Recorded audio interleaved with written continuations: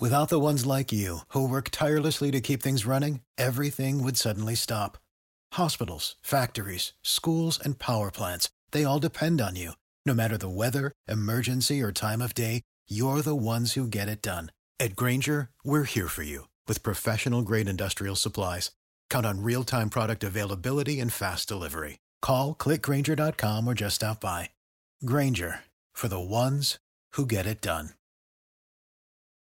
When you need mealtime inspiration, it's worth shopping Kroger, where you'll find over 30,000 mouth-watering choices that excite your inner foodie. And no matter what tasty choice you make, you'll enjoy our everyday low prices, plus extra ways to save, like digital coupons worth over $600 each week. You can also save up to $1 off per gallon at the pump with fuel points. More savings and more inspiring flavors make shopping Kroger worth it every time. Kroger, fresh for everyone. Fuel restrictions apply. Are you kidding me? You are looking live. Winning cures everything. Now for your hosts, Gary and Chris.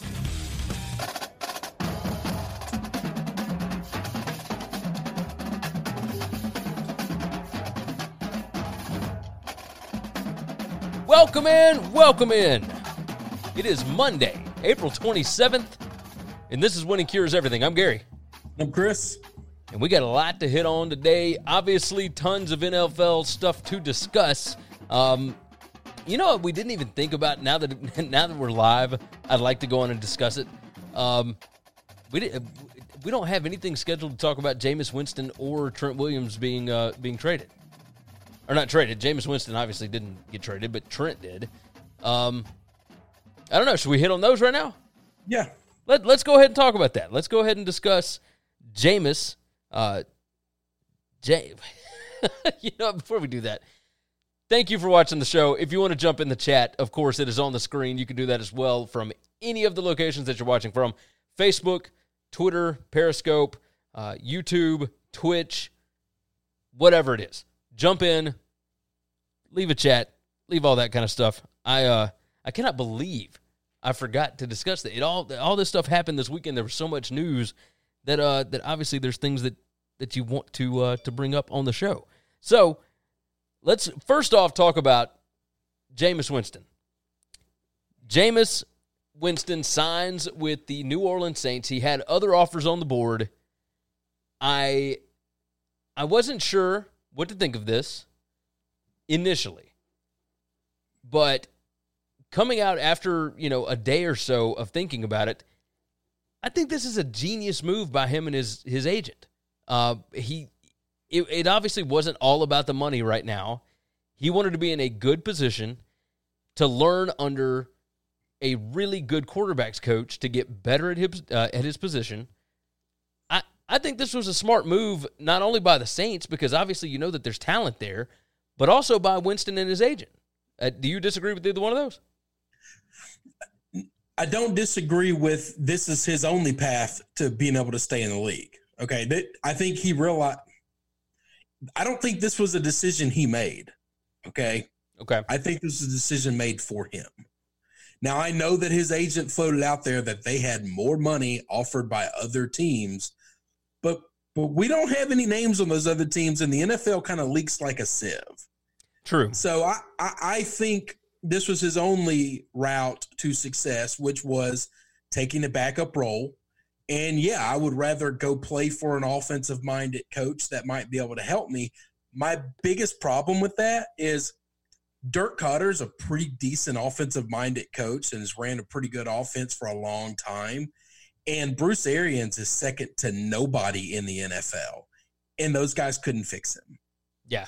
That's okay. It's not like he worked under Bill Belichick or, one of these Ron Rivera, a defensive-minded guy that doesn't give a crap about the offense usually and just hires other people to handle those things. He's only had offensive-minded coaches, and all of the quarterbacks that have ever worked under those guys have been pretty good. So yeah, they typically do it. You've got a very valid point there. That's my only. They typically it's not improve. Like Sean Payton can fix them. Yeah, I don't know that. I think this will be the first time that he has actually had to sit behind somebody and get a chance to learn a locker room, learn all that kind of stuff. I mean, as soon as he got to Florida State, he was the guy. As soon as he got to Tampa Bay, he was the guy. And that might be the most important thing is he's going to a place where you're not the leader. Yeah. See, one of the things that we criticized, the quarterback that went from Oregon that went to the Chargers, Justin Herbert. Jesus Christ, I've been looking at these names all weekend, and now I've forgotten it. Herbert, yeah. One of the things we criticized Herbert for was not being a great leader. There's a lot more NFL locker rooms where the quarterback's not a leader than you think. I think leadership in the NFL is hard to fake. Yeah. And I think the biggest mistake Tampa did was bring him in as a rookie and say, you're now the leader of this locker room. He had no business being the leader of that locker room. Yeah. And you're right. That might be the most valuable thing for him is you're not a leader. You're going to sit down, you're going to shut up, you're going to learn. Okay. Yeah. Yeah, you're right. I like this position because, like you said, he's not the leader here. He gets to learn under a better quarterback. I don't know that he's ever been in a place that had a better quarterback than him. I think that would help out. So, but obviously we'll see. Last year he was at a place with a better quarterback than him. And the year before that, he was at a place with a better quarterback than him. They just didn't trust that guy to give him the ball. Okay, so, he had Fitzpatrick 2 years ago. All right, the 2 years – I'm sorry, not last year. I don't know who the backup was last year. Yeah, nobody knows because he would have been playing. The 2 years under Fitzpatrick was a great opportunity, but that's Tampa Bay leadership and general manager forcing this kid on the organization and saying he's got to start right now. This guy's going to be a star and not letting him grow. Yeah. But he did have a better quarterback in the room that's better than him. Yeah, that's okay.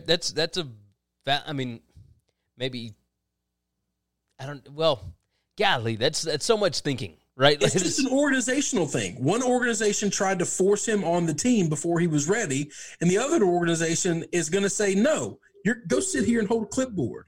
Yeah, and we hope that you never start a down this year, ever. Or the next year, because Drew Brees has a 2-year deal. So all right, Drew Brees' 2-year deal is gone because he's got a bigger deal with NBC starting next year. Is it bigger? Is it actually? I think he's going to make more money with NBC than he will with. You might be right. I might be wrong on that. I don't know that the details are out, but I think big TV guys are getting maybe not his first deal, but he's going to be making some cash. So we know that much. So anyway, I think his a 1-year deal. I think he is gone. There's no NBC wouldn't have signed him if he was going to be 2 to 3 years away from coming to them. Yeah, I could see that 1 year, and that's again smart play I think by Winston. Okay, there's nowhere that you are going to be the starter this season, unless you're waiting for somebody to get hurt or somebody to really mess up, right? Kind of like Mariota in Tennessee last year when Tannehill was there. Like you're going and you're hoping. But with this, Michael jumps in on Twitch. He said, "Happy Monday, fellas. Hope you had a good weekend." It was a fantastic weekend. We had sports this weekend. It was good. I think this is a smart play because you have a year to learn under somebody better than you with no real responsibility other than the fact that, Breeze missed like 5 games last year and it got Teddy Bridgewater's starting job this year. Like something like that could happen again, possibly. That was the first time Breeze has missed a game in a long time, and it was a fluke thumb injury. Agreed, but he has not been an injury-prone guy. Now he's still older. The other side of 40. So correct. No, he is older. Yeah. Yeah, I don't know. I don't know. I think the best thing for the organization is bringing him in. They'll get to see him for an entire year of practice, and then he never touches the field. That's the best thing that could happen to that organization. And then here's the red flag. If Drew walks away next year and the Saints say, we're good, we'll pass, I think he's done in the league. I don't think any 31 other teams can touch him because they just saw him for an entire season. The problem with going to a place like New Orleans is if next year they pass on you, I think that's the nail in your coffin. Yeah. But if he were to have gone somewhere else to where maybe possibly he could have competed for a job really cheaply, then he can at least stay in limbo for a couple of years. That's a valid point. All right, the other topic, the big move over the weekend Trent Williams moves from the Redskins over to the 49ers. This is a deal you would do 100 times out of 100. It was a third-round pick for next year and this year's fifth-round pick for the 49ers, and you get basically a Pro Bowl quality offensive lineman.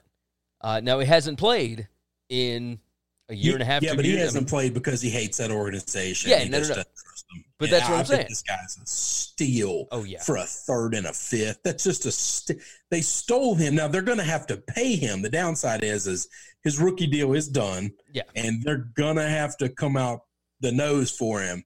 But I think they know what they're getting. Kyle Shanahan's the one that drafted this guy to begin with while he was at Washington. Yep. He was the offensive coordinator there. He's the guy that pulled the trigger on taking him. And what this shows you is the mess Ron Rivera has to clean up at Washington is so bad. That front office, Bruce Allen was offered multiple times a first. Yep. Just one first. They look like first-round draft pick buffoons. for this kid, and he kept saying, nope, not dealing him. Nope. He just dug his heels in and says he's going to play for us or he's going to play for nobody. And then you dump him for virtually nothing. Yeah. Ron Rivera was lucky to get a third-round pick thrown in there. And at least now it's one of those things where the weight can be lifted off. I like Ron. I think he is a smart football guy. If he can find a way to win in Washington, it'll be a miracle. This guy going to play for Kyle Shanahan again, I think he's going to walk in and be true to his form. He's going to go somewhere where he's loved and wanted. And I think he's going to be a wrecking ball. And the 49ers just got so much better. Yeah. On the offensive line, it's not like they were hurting either. No, this this is a rich get richer kind of situation. It's so frustrating. So frustrating. Let's talk about this for just a second here. I don't want to spend too long on it. Matt Miller, NFL writer for the Bleacher Report. On Twitter, on all these different social media platforms, and in the Bleacher Report messages or whatever on the article, he is being called a racist for having the nerve to rank North Dakota State quarterback Trey Lance over Justin Fields in next year's mock draft. Now, obviously, if you don't know anything about what's going on, if you hadn't really paid attention to who Trey Lance is, you would think, okay, he plays for North Dakota State. That's where Carson Wentz went. Okay, probably a white kid, right? It's North Dakota. It's North Dakota, yeah. We're assuming it's a white kid. That's what you would think. white folks on that team, yeah. Trey Lance is black. So you can't be racist for ranking one black player over another. Now, if you want to argue with his rankings, that's one thing. But to call him racist is absurd.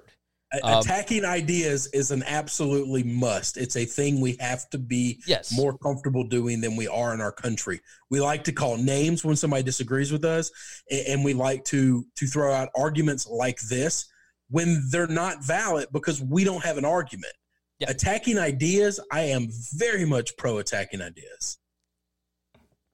He's got a Penei Sewell, offensive tackle from Oregon, going number 1 to the Bengals next year. He's got Jamar Chase, wide receiver from LSU, going number 2 to the Skins. Number 3, the Jaguars taking Trevor Lawrence, the quarterback out of Clemson. Number 4, Trey Lance from North Dakota State, going to the Carolina Panthers. And we've got number 5, the Miami Dolphins, taking wide receiver Jalen Waddle. He's got 7 Alabama players in the first round of next year's draft. That's a little absurd, but either way. McKinnon jumps in on Facebook. He said, boys, I'm back. Let's see. Michael said, people literally have nothing better to do. Get a damn life. Let him rank and bash him for not knowing anything when he's wrong. It's way early. That's fine. But at least Google the kid that he ranked over them before you start calling him racist. Yes. To see, okay, now I've got to come up with a different name to call him. Yeah. I'm okay with you calling him names. Yeah, you can call him an idiot if you want to. That's right. But you can't fabricate something out of nowhere. And the biggest problem is we've talked about this a million times on our show. It happens all the time. The people doing that are looking to call somebody a racist, and they actually demean the value of calling somebody a racist. So when a true racist is doing something racist and you call them out too, it makes it to where everyone just thinks, oh, well, you just paint with a broad brush. Everyone's a racist to you. So your value has diminished completely. Yeah. No, you're right. You're 100% right. From there, I want to move into the two topics that we really wanted to discuss today. The first one, now I didn't get to watch episode 4 last night, but I do want to talk about episode 3 of The Last Dance. Now, this was the Dennis Rodman episode. I was very excited to watch this. But before we get into the actual episode, I got online today. I'm looking through Twitter, et cetera, and you see Michael jumps in, black, white, brown, who gives a crap? It's football, just like people that criticize black quarterbacks are racist. Yeah, I got called that last year. And that's all done, by the way. Oh, yeah. Like nobody believes black guys can't play quarterback anymore. That was something that was up to maybe the early 90s. But once we had or even into the 2000s, because people thought about Michael Vick. I think once we got into the 2000s, we had enough black quarterbacks that they weren't dominating the way they are now. To where no, but they were successful. All of the top quarterbacks are there, but there was always at least one in the mix in the conversation of being the best quarterback in the league. Yeah, no, you're right. That's been 20 years. At some point in time, people who are still saying that, nobody's actually saying that anymore. But it's the people that want to hate on racists, which is okay, but you got to make better arguments. You're making an argument that's 20 years old. Yeah. Nobody who watches football today still believes that black guys can't play quarterback. Agreed. That's just not true. Agreed. So back to Dennis Rodman. Bill Simmons jumped on Twitter, and he was doing the promo post for his podcast that came out, him and Ryan Russillo, and he said in that tweet, let me actually read the tweet here. He said, why have we pretended for the last 25 years that Dennis Rodman was actually interesting? And I went and listened to the first, 10 minutes or so of his podcast. Now, hold on. This isn't Bill's take. This is Ryan Russillo's take. Right. Bill is advertising the conversation that they're having. Right. Yes. Bill agrees with him mostly, but Ryan has been on this perch for a while. This is something that Ryan kind of beats the drum with, and Bill agreed with, but has never said before. I do not agree with this take whatsoever. I think Dennis Rodman as a person is one of the most interesting individuals that you could deep dive into. I think they could have done a 6-hour documentary on Dennis Rodman that would not have been as big, because nothing is as big as Michael Jordan. But I think a lot of people would have been interested in this because he is interesting. His unique personality is so out there, and there's so many different dimensions to who he is as a person and as a basketball player. I think he is completely fascinating. Like, am I wrong for this? So if you have to listen to their arguments before you can just judge it, because they're not saying he's not interesting. The biggest problem is everybody for 20-something years, 30-something years, has been trying to figure Rodman out, and he's available. He's accessible to the media, but when people ask him about why he does what he does, this, that, and other, he just gives one blanket answer that is Bill Belichick bland, which is, people just don't understand me. Yeah. And that's it. And that's what Ryan and them are saying is, we're watching you do these insane things, but kind of what makes insane people insane or interesting is how they are thinking.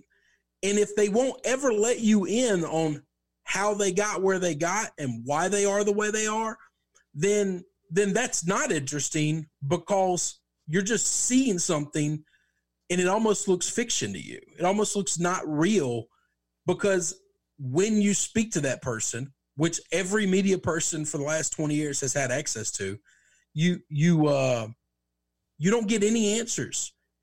And yeah, the most answers you got was on like MTV and whatnot back in the 90s, when it was, I am this way because it makes me feel free. It makes me feel good about myself. And it wasn't a lot of super deep dive answers, but I do wish that somebody, if anybody was able to, actually dig in with him and figure out the way he ticks.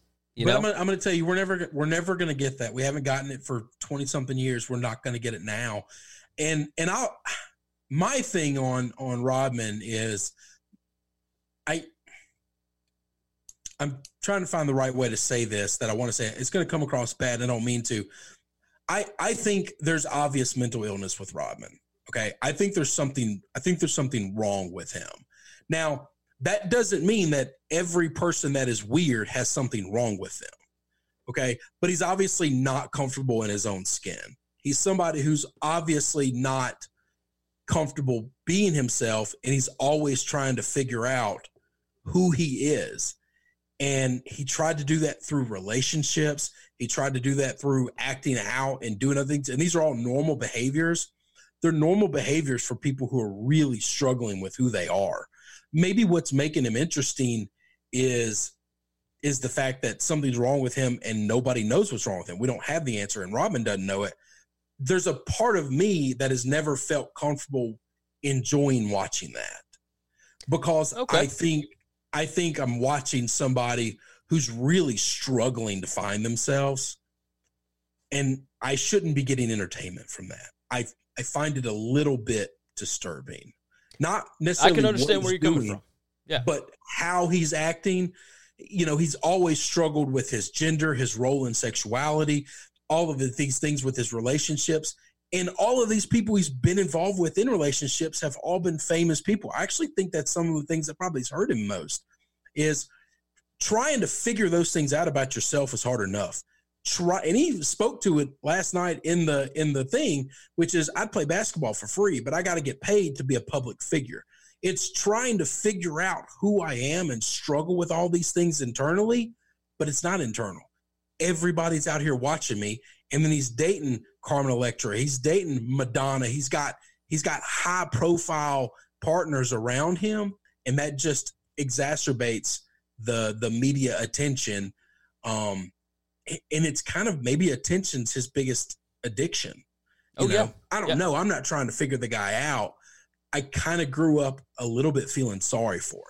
Well, there was an interesting, and was it in the documentary last night? It may have been in episode 4. I haven't watched it yet, but I remember a story about, you look at him and you think all these different things about how crazy he is and how he doesn't give a crap about what anybody says, and he's just going to do his own thing. And yet there was a story from, I think it was the 1992 All-Star game, and he made the All-Star team, and when he was announced to the crowd, they all booed him. And he looked over to one of the reporters and had tears in his eyes and said, I don't understand why everybody hates me. Yeah. He just doesn't understand. This is absolutely 90% of everybody in the world who says they don't care what people think of them. It's just wrong. We all do. I absolutely care what people think of me. And I don't think he's any different. He's just human. Yeah. And that's also the mark of somebody struggling to figure himself out. He doesn't see what he's doing as abnormal or different. I don't know. I always found it sad more than funny or entertaining or likable. I just found it sad. Now, I will agree with you that it is sad. I will disagree and say it is, it was incredibly entertaining last night. I thought it was insanely interesting. Everything about that episode was great, and I can't wait to watch episode 4 tonight. It's an hour long, so obviously we've got the boy. It takes us a while to actually get settled down to where we can actually sit and watch it. And then I still have to get up and be at work and all that kind of mess in the mornings. But yeah, I can't wait to watch episode 4, because episode 3, some of the stuff that went on, in a social media era, it is just unbelievable to think about how crazy things would have been now as opposed to back then. Because of that. Right. It's not possible for those things to happen today because of that. Back then, you had a head coach and a star of a team, a leader on a team that could come together, and basically he says he wants a vacation, and the head coach has the ability to give it to him or not. Yeah. Like today, an owner, a general manager, 20 other people are going to have to sign off on this, and every media member in the world's going to know about it. Oh, yeah, because somebody's going to talk about it, and it'll become this gigantic deal. It's just not possible to do nowadays. It can't happen today. And it's crazy to think about because, back then taking a 48-hour vacation, to go to Vegas or whatever, we would look poorly on that, thinking that they're leaving the team. But if you look at this, what do they call it? The rest time where, Kawhi, like, he missed 18 to 20 games last year in the regular season. Like, players don't care about the regular season anymore. But back then, a lot of them did. Like, it was important, and especially to some of those guys. Like, there's, I think you could probably count it on two fingers. I think it's Jordan and Kobe that cared about every single game. And I don't know that anybody else is built like that. No. It is tough. It's tough to get through an 82-game season, and then you still got the playoffs to go. So I can understand, like, needing a break in the middle of an 82-game season. But this wasn't a guy that was tired and couldn't play. Oh, no, this was a mental exhaustion. It's a mental thing. This is all a mental thing. Oh, yeah. It was nuts. He's drinking, he's drinking a beer, a Miller Lite, whatever it was, walking out to hop on his motorcycle to drive off at the end of the episode. And, I mean, could you imagine that now? Like, could you imagine players parking where fans could actually see them leave the arena? The whole thing boggles the mind. And I remember this stuff going on, and I remember watching ESPN back however long ago this was, 22 years ago. And it still floors me looking back at how incredibly different the sports landscape was back then as opposed to now. Like, does it do the same for you? Yeah, there's some things. Jordan was just a different kind of guy. Yeah. There's some things that I look back and, like, through watching this documentary, episode 1, we hear about Jordan and Danny Ainge going and playing golf between game 1 and 2 of a playoff game. All right. And I am just as guilty as everyone else for crushing players today for being BFFs off the field. All right. Like, everyone wants to be friends and everybody wants to hang out. And I remember a day where those guys didn't do it. They wanted to beat one another and they wanted to kill one another. And, that didn't happen. Jordan, I think, was the exception. And the reason is no one else did that. Last night, and I don't know if it's episode 4, episode 3, because I watch them back to back. Like, a normal person. Normal person, Gary. We can't separate these things because I don't know where 3 stops and 4 starts. That's all good. Just talk about it and it's fine. But anyway, you get to, everyone else in the world saw it. You get to a point where they start talking to Isaiah Thomas and talking about the bad boy Pistons and how when the Bulls finally got over that hurdle and beat them, they all walked off the court. Nobody shook anybody's hands. And Jordan he hated the Pistons to begin with, but never respected Isaiah and those guys forever. Isaiah brings up a pretty good point. A couple of years back, the Celtics were the big bully on the block, and the Pistons finally beat them. Larry Bird and every one of the Celtics stormed off the field, never shook a hand, never nothing, because they were the bullies. They were the dominant ones for so long, and these new guys just usurped them. And one guy, I think it was Kevin McHale, went and found Isaiah, shook his hand. That was the only player's hand he shook, high-fived him, told him good luck next series. And Celtics fans were pissed. No, they weren't, it's sportsmanship. Why'd you walk off the court? Nothing like that. They were, no, don't shake that guy's hand. That guy just beat your ass. You don't shake his hand now. You can congratulate him later, but this is the playoffs. This is not one of 82, all right? And Jordan was so upset that the Pistons didn't shake his hands. But see, he's different because all those years the Pistons beat him and the Bulls, he made sure to shake everybody's hand afterward. Oh, yeah. And he was like, it hurt. It hurt to shake their hands. It hurt to tell them, congratulations. Good luck and congratulations. I didn't want to do that, but that's how you do it. I think Jordan was the exception. He held everybody else to that standard. But looking back in history, we can't shit on the Pistons unless we're going to shit on everybody who came before the Pistons, because that's the way the game was. I don't think people were friends and family basketball like they are now. I think Danny Ainge said, I've got a chance to go play golf with the best player in the world, and we're probably going to beat the hell out of this team. This is not a threat. And Jordan just wanted to play golf. Yeah, I he wanted agree. to beat them at something because they just lost playing them, in basketball. The Bad Boy Pistons story, I was waiting for it to show up. I remember listening to a Sports Wars Wondery podcast about this, about Jordan against the Pistons. And, I mean, it lives up to all of the old stories. Like, I remember being a kid watching these games and remembering just, like, how bad they were being bullied and pushed around on the court, and there were no calls.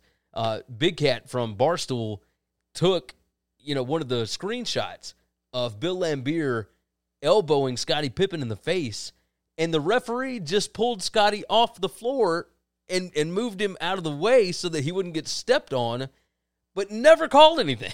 Like, it blows my mind. Like, the guys... It was just a different game. Yeah, it's completely different. It's a different game. Kids today are now watching... All of the LeBron truthers are now watching not just Jordan, but they're seeing something completely different.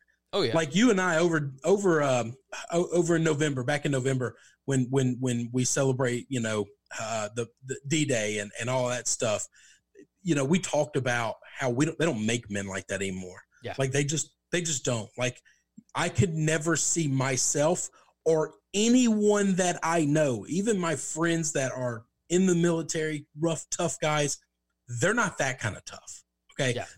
They don't have that. That's a different thing that made people different back then. Not to equate the same thing, but it's a little bit the same in the sense of kids today are not just seeing Jordan. They're seeing what Jordan, when we say they don't play basketball the same now, they don't play basketball the same now. Yeah, you're and if you didn't have right. that mental killer instinct that Jordan had, you couldn't have been that tough. Yeah, I agree. I mean, it wasn't about skill. It was a mental toughness. You had to have the skill. Everybody had to have the skill, but there was a mental toughness that either made you or broke you. Yes, I agree with that.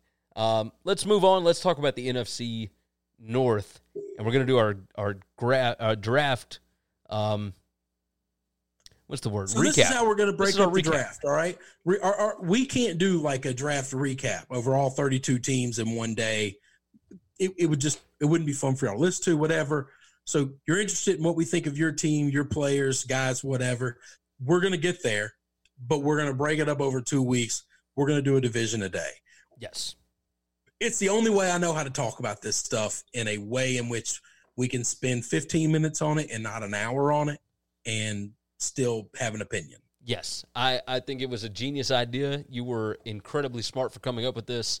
So we can go ahead and actually move. I hate we're starting here, but that's fine. Well, I wanted to do this because the Jordan Love stuff was so, so fresh, so whatever. Now, we could have talked about any number of big topics that. That's okay. That's probably the best way to start. But we can start here. Tomorrow, I guess we'll do the AFC North so we can talk about the Ravens. Let's start with the Packers then, since you brought them up. Let's go ahead and talk about the Packers. I'm so confused. What did you think about their draft? Good. All right, I'm trying to figure out how do we equate this. Liked it, loved it, hated it, disliked it kind of thing. Like I disliked their draft. I dislike their draft. I'll tell you this. Listening to Mike Lombardi's GM Shuffle today, I agree with him 100% because if you go and look around, you get different draft grades from so many different people, and it's all biased. It's all based on what they think and whatever. So we'll just tell you whether we like what they did or whether we don't like it. And it's all from people that have never made a draft pick a day in their life. Exactly. But we're going to do the same thing, okay? We're going to do the same thing. When we get to Detroit, I'm going to give them a grade because I have a philosophy that I think is the right way to build a football team. Yeah. And they did something different than that. So I'm going to be a dislike. It's just, Yeah. it's And the only we'll way I get know there how in a to minute. equate it. It's the only way I know how to quantify it.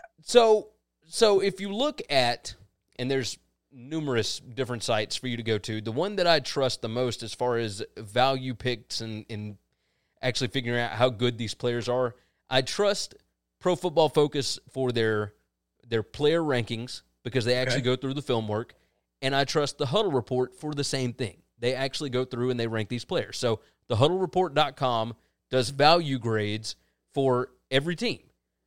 Out of 32 teams, Green Bay was 28th as far as value picks, right? So Jordan Love, okay, there might have been some value there. They had him ranked 22nd. And they traded up to get him. And they traded up to get him. Now, that's where it gets a little hairy, but they reached for A.J. Dillon in the second round. They reached for another running back in the third round, the kid from Cincinnati, right? No, that's a tight end. Oh, no, tight end. Sorry. And then, you know, the linebacker Kamal Martin from Minnesota, like, again, another reach. Like, and you can talk I didn't about like whatever. a single player that they drafted. Let's say, hang on. I really don't. Like, I like Love because I think he's a boomer bust guy. The problem is he's not going to see any field time unless Aaron gets hurt. Now, if they know something, here's the problem that we're not able to adjust, okay? Yeah. They have the medicals on Aaron. They have the medicals that nobody else has. That's all true. right? And if they think it's not about his caliber of play, but we don't think this guy can play 16, yes, we've got him on this ridiculous contract, but if we don't think he can play 16, we have to find a backup for him. Yeah. We have to think about two quarterbacks, and we have to spend draft capital on it. And if that's the case, then I'm out of this draft class. If I couldn't have Burrow and I couldn't have Tua, I made it abundantly clear. There's only one other quarterback I would have spent a meaningful pick on. I would have let everybody else fall, and that was Love. And it's only because there is a chance he could be dynamic and really good. But if he's not, it's not going to take me 3 years to find that out. That's a very That's good all point. I want. Your time is more valuable than anything else. Yes. I agree with all of that. Their team needs, based on a lot of these. Not another pick on there I like at all. Here's the thing. They needed wide receiver help.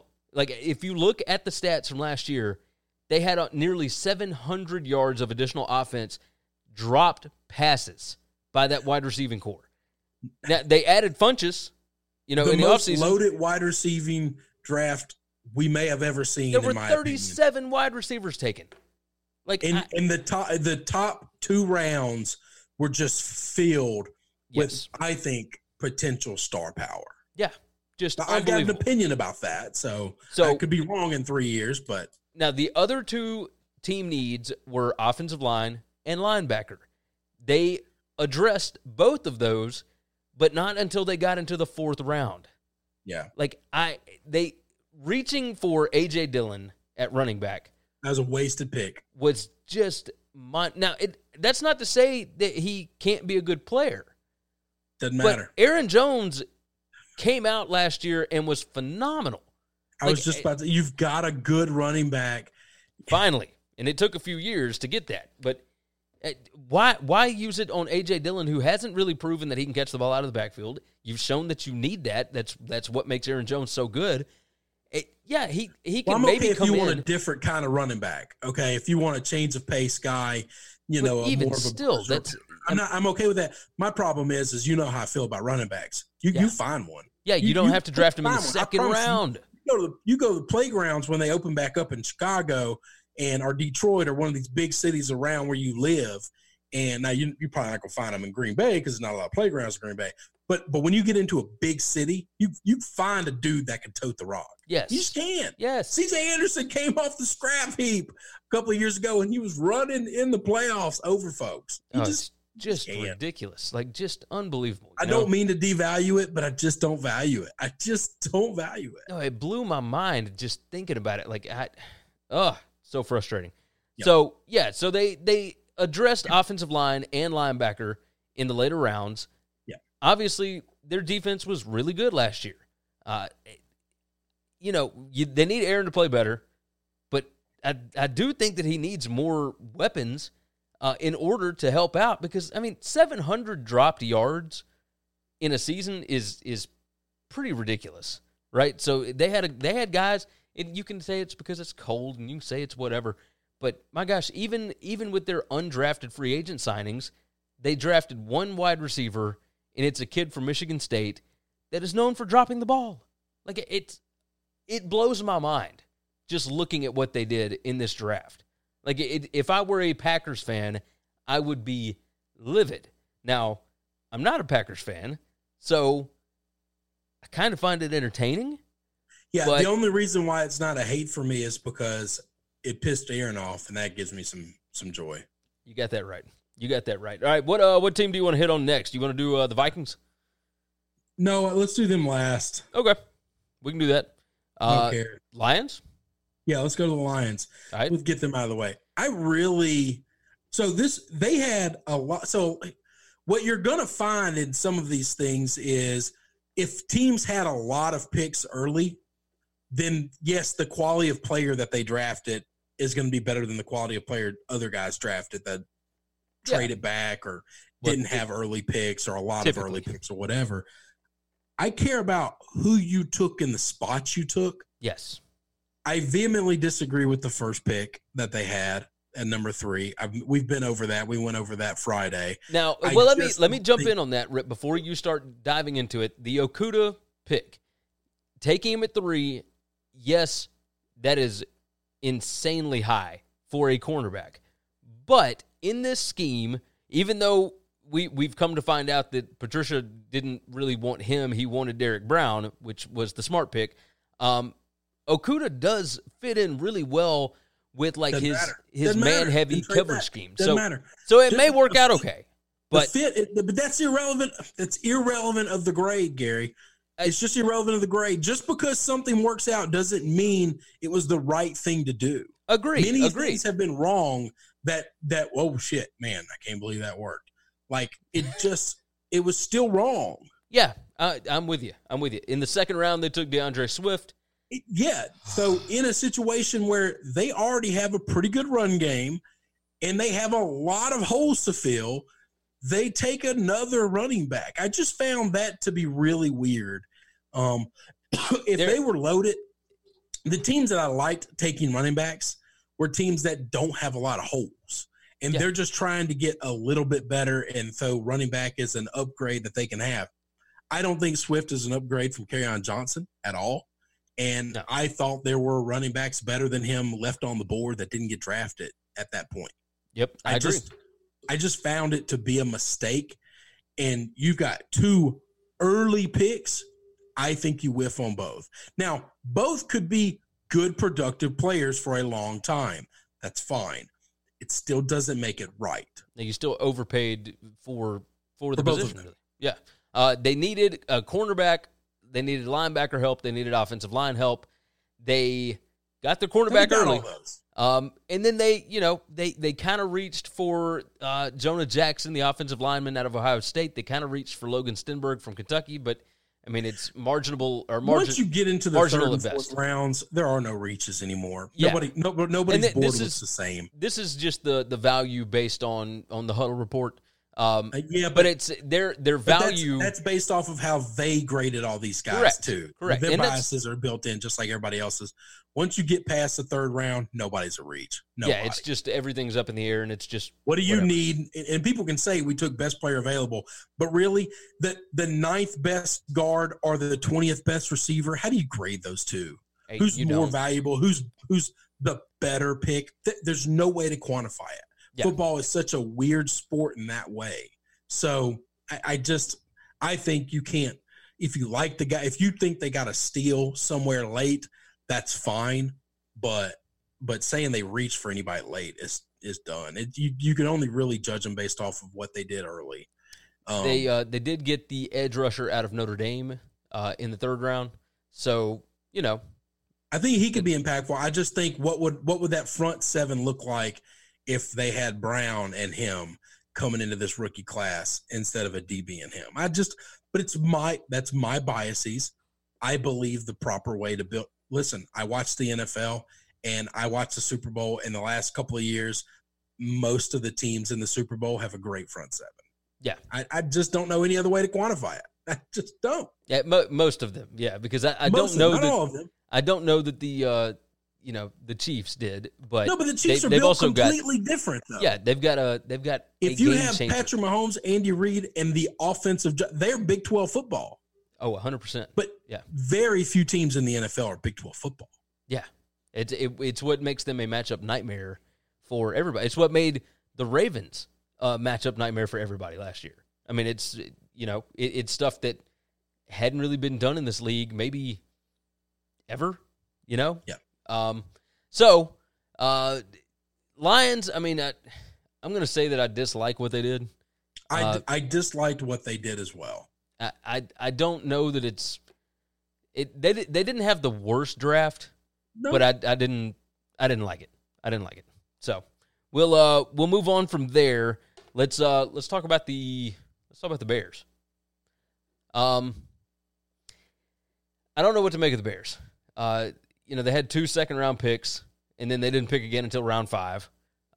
They got the cornerback out of Utah, and I think that was a really good pick for them.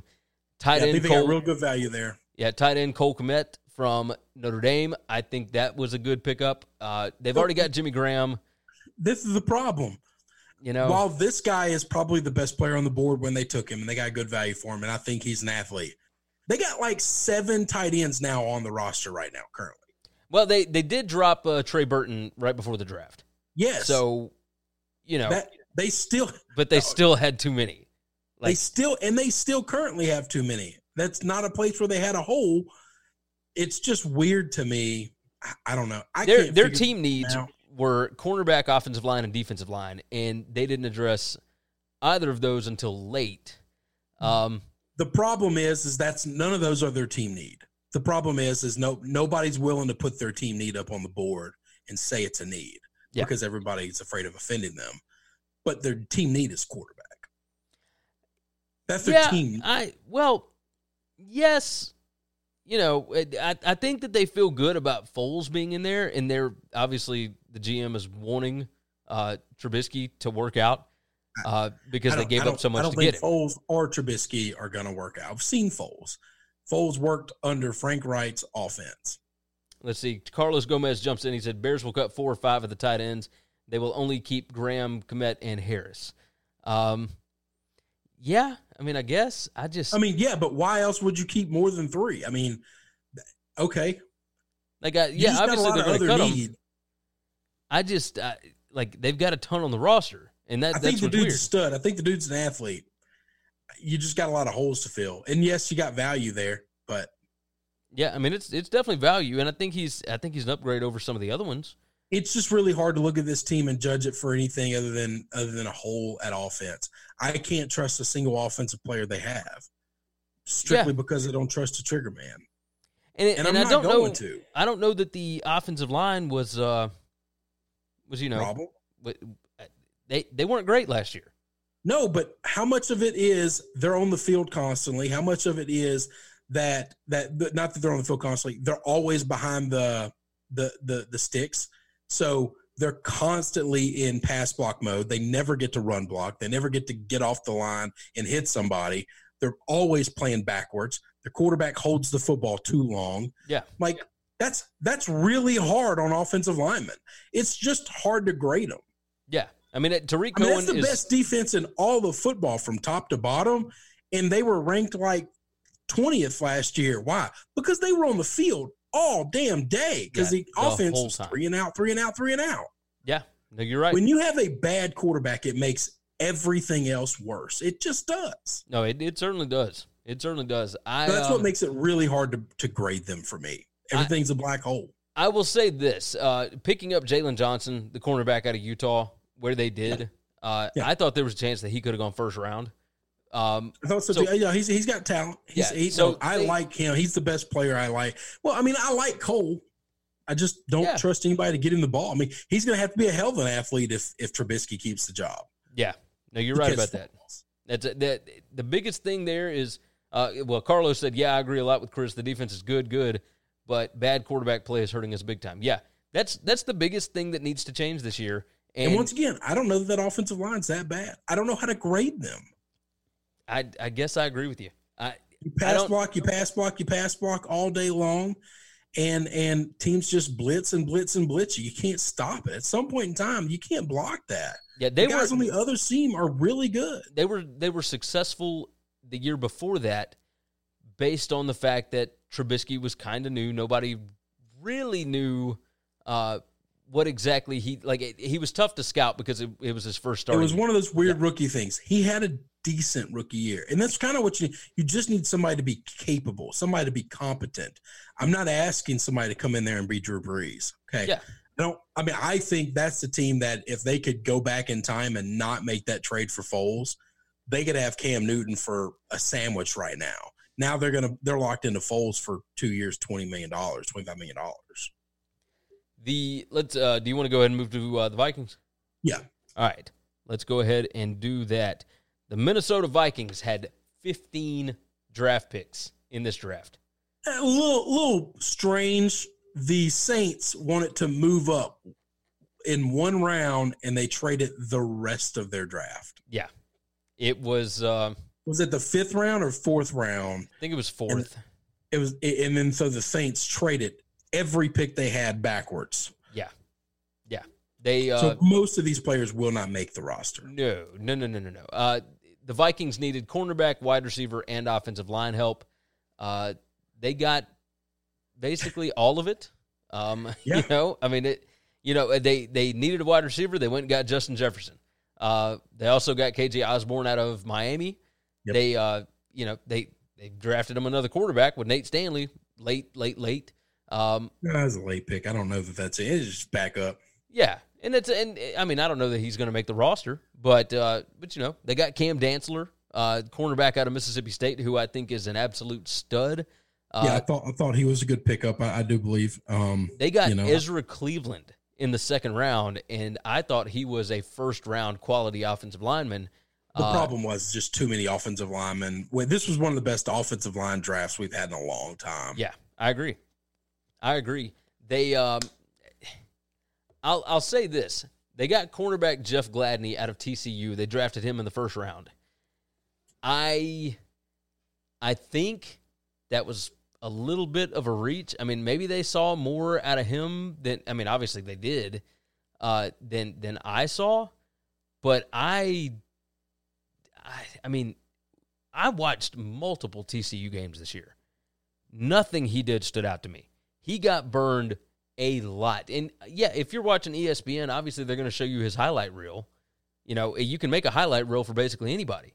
Yeah. But he did not impress me at all at TCU. It was amazing to me to see how many guys got drafted out of TCU. Like, I understand that you especially want defensive guys out of Gary Patterson's system, but I didn't understand. Here's what I equate that record to for the last 2 years, especially turnovers, and none of these players have anything to do with that. That's true, but No, I mean, because we're not talking about a little bit of turnovers. Oh, I understand. But the NCAA 2 years in a row in turnovers, and we're talking about fumbles, interceptions, everything. That's all from the quarterback. Quarterback's not getting drafted. The rest of these guys are good. Yeah. You just can't overcome turnovers. I thought they didn't get blown out in a lot of these games, Gary. They were in a lot of these games. They were in a lot of them. The other team got 2 or 3 extra possessions. That sucks. Yeah, when you get the extra possessions, yeah. If they beat Texas, if they beat Oklahoma, if they beat some of these games where turnovers are the only reason they lost them, we look at this team completely different. That's true. They did, but now I'm a little biased here because I love Gary Patterson. I will tell you, a lot more offensive players got drafted than I thought from TCU.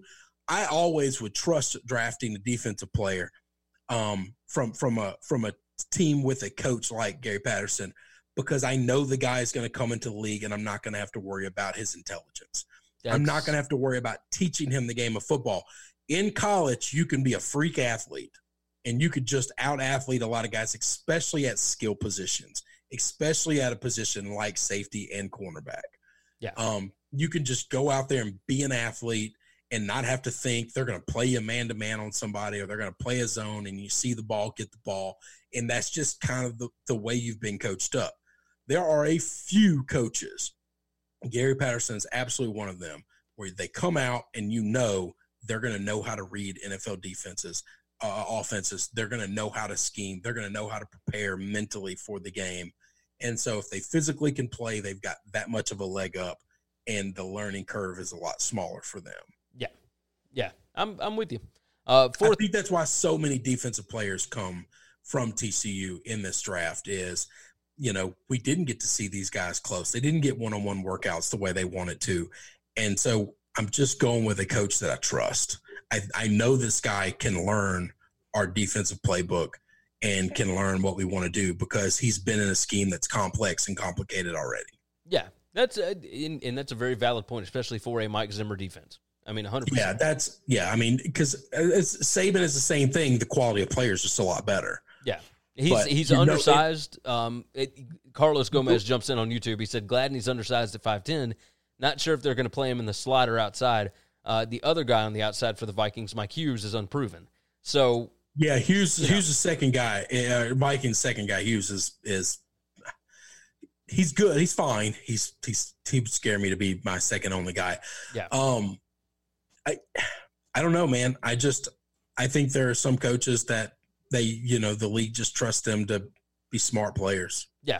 And that's what we got here. And let's talk about their fourth round, which they murdered their fourth round. It was awesome. They got DJ Wanham, edge rusher out of South Carolina. They got another edge rusher, James Lynch, out of Baylor, who honestly, people were talking about him as possibly a sleeper first rounder, during the college football season. Now, obviously, these two guys are as athletic as anybody else, and they get into a pro system, they're going to be just fine. Oh, yeah. And they also got linebacker Troy Dye out of Oregon, and he was a stud for the Ducks last year. So they killed it in their draft. Now, obviously, you get more bites at the apple, you're going to do all right. We've talked about that before. It's what the Patriots have always done. You get more bites at the apple, you get more opportunities. They drafted, 3 edge rushers in this draft. They got Ezra Cleveland. They got Cam Dantzler. They got cornerback Harrison Hand out of Temple, who, by the way, they got him in the 5th round. Harrison Hand could be better than Jeff Gladney. I'm just saying it's a possibility because I think the kid's got insane talent. They basically cleaned up in this draft. And it's easier when you got 15 picks. I get that. But they didn't have all those picks until the 3rd day. No, and I understand that. But what I'm saying is they already had a lot of picks anyway. Because they had 2 in the 1st, they had 1 in the 2nd, 1 in the 3rd, and then they had 3 in the 4th, 2 in the 5th, 2 in the 6th, and then 4 in the 7th. So all of that from rounds 4 on, honestly, they had most of the 4th round picks already. Yeah, that's right. No, you're right. Everything later got added because of the Saints trade. Yeah. So, I thought they killed it early. They really got value picks there. Yeah, I thought they did the same thing. So if we picked a winner of this conference, this division, there's no question it's the Vikings. Oh, it's the Vikings. Not close either. Yeah, it's not even close. I would actually struggle picking a loser here because I don't like what any of the other 3. I'm going to take the Bears out. They probably did the second best out of this 4 teams. I just can't trust any decision they've made because I can't trust their trigger man. It's just hard to grade them. No, you're right. You're right. The other 2, I think the dudes for the Lions are going to be better pros and be in the league longer, but I don't know that means they're winners because it's just hard to quantify who should they have taken other than Swift because they have other needs. And then what would that team look like if they plugged those guys in those situations? Yeah. I get where you're coming from. You're coming from. Who would you say the loser is in this division? I'm probably going to go Packers. I understand, I didn't really like what the Bears did. I didn't really like what the Lions did. But I think the Packers are probably the answer also. I think the Packers. The A.J. Dillon pick is almost unexcusable. Yeah, that's bad. The Jordan Love thing, it's hit or miss.